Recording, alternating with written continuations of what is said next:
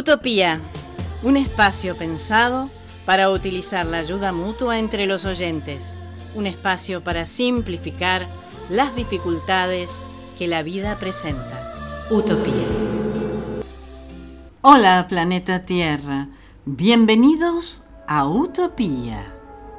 Charles Dickens, escritor y novelista inglés, dijo lo siguiente: honraré la Navidad en mi corazón y procuraré conservarla durante todo el año.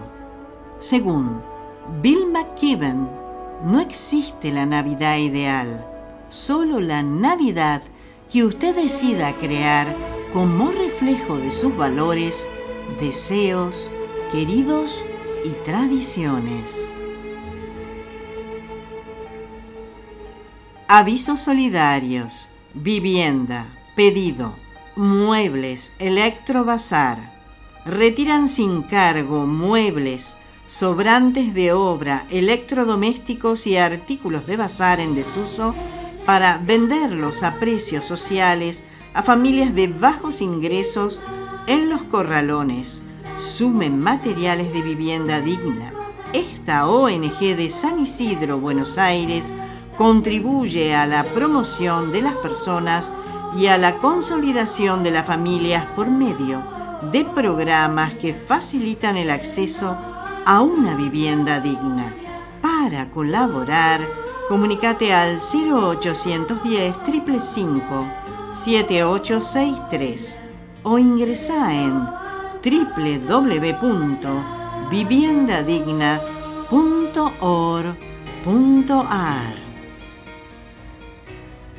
Brevemente, recordaré una situación muy extraña de la que fui parte.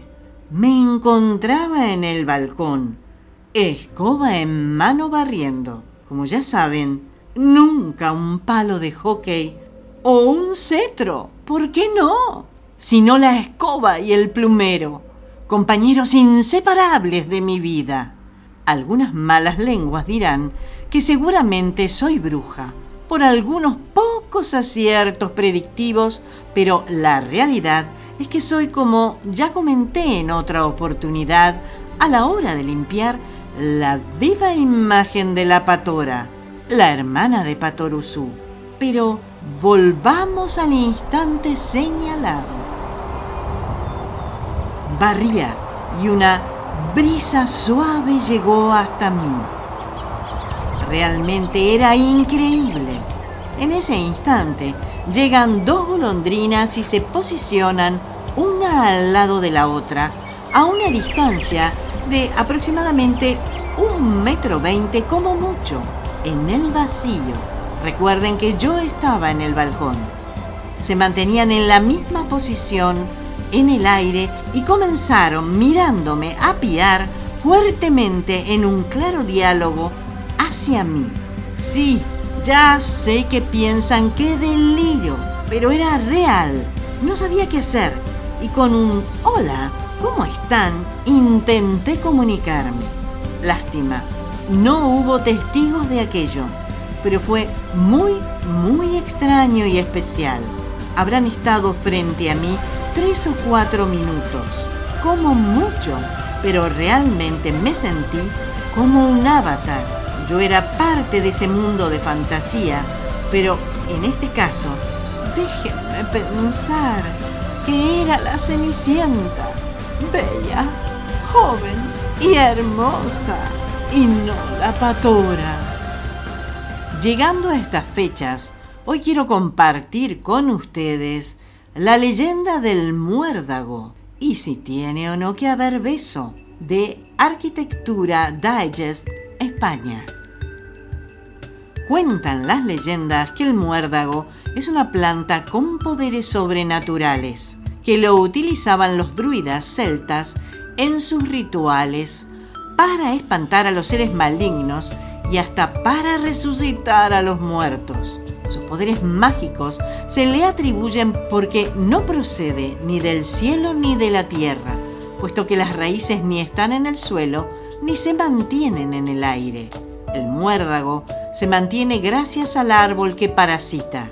Pues sí, queda mal porque le tenemos mucho cariño, pero lo cierto es que se trata de una planta semiparasitaria que, aunque es capaz de realizar la fotosíntesis, vive incrustada en otros árboles, normalmente de hoja caduca.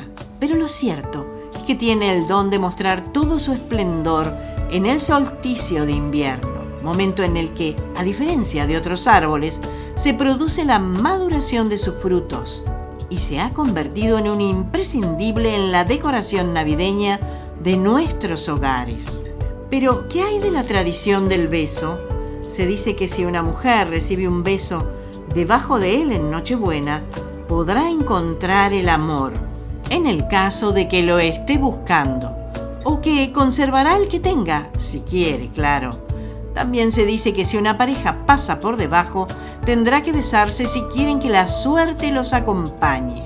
En Interflora nos cuentan más cosas. La cultura norteamericana nos ha acercado a esta tradición a través de sus películas y series, pero su origen se remonta a las culturas griegas y romanas. Se dice que los griegos fueron los primeros en utilizar el muérdago en ceremonias nupciales, pues era símbolo de fertilidad por su capacidad de reproducirse y crecer en las ramas de otros árboles. Por su parte, los romanos celebraban los Saturnales, un festival en honor a Saturno, dios de la agricultura, al que realizaban ofrendas con esta planta capaz de sobrevivir en situaciones adversas. Asimismo, el muérdago se asociaba con el amor y la paz.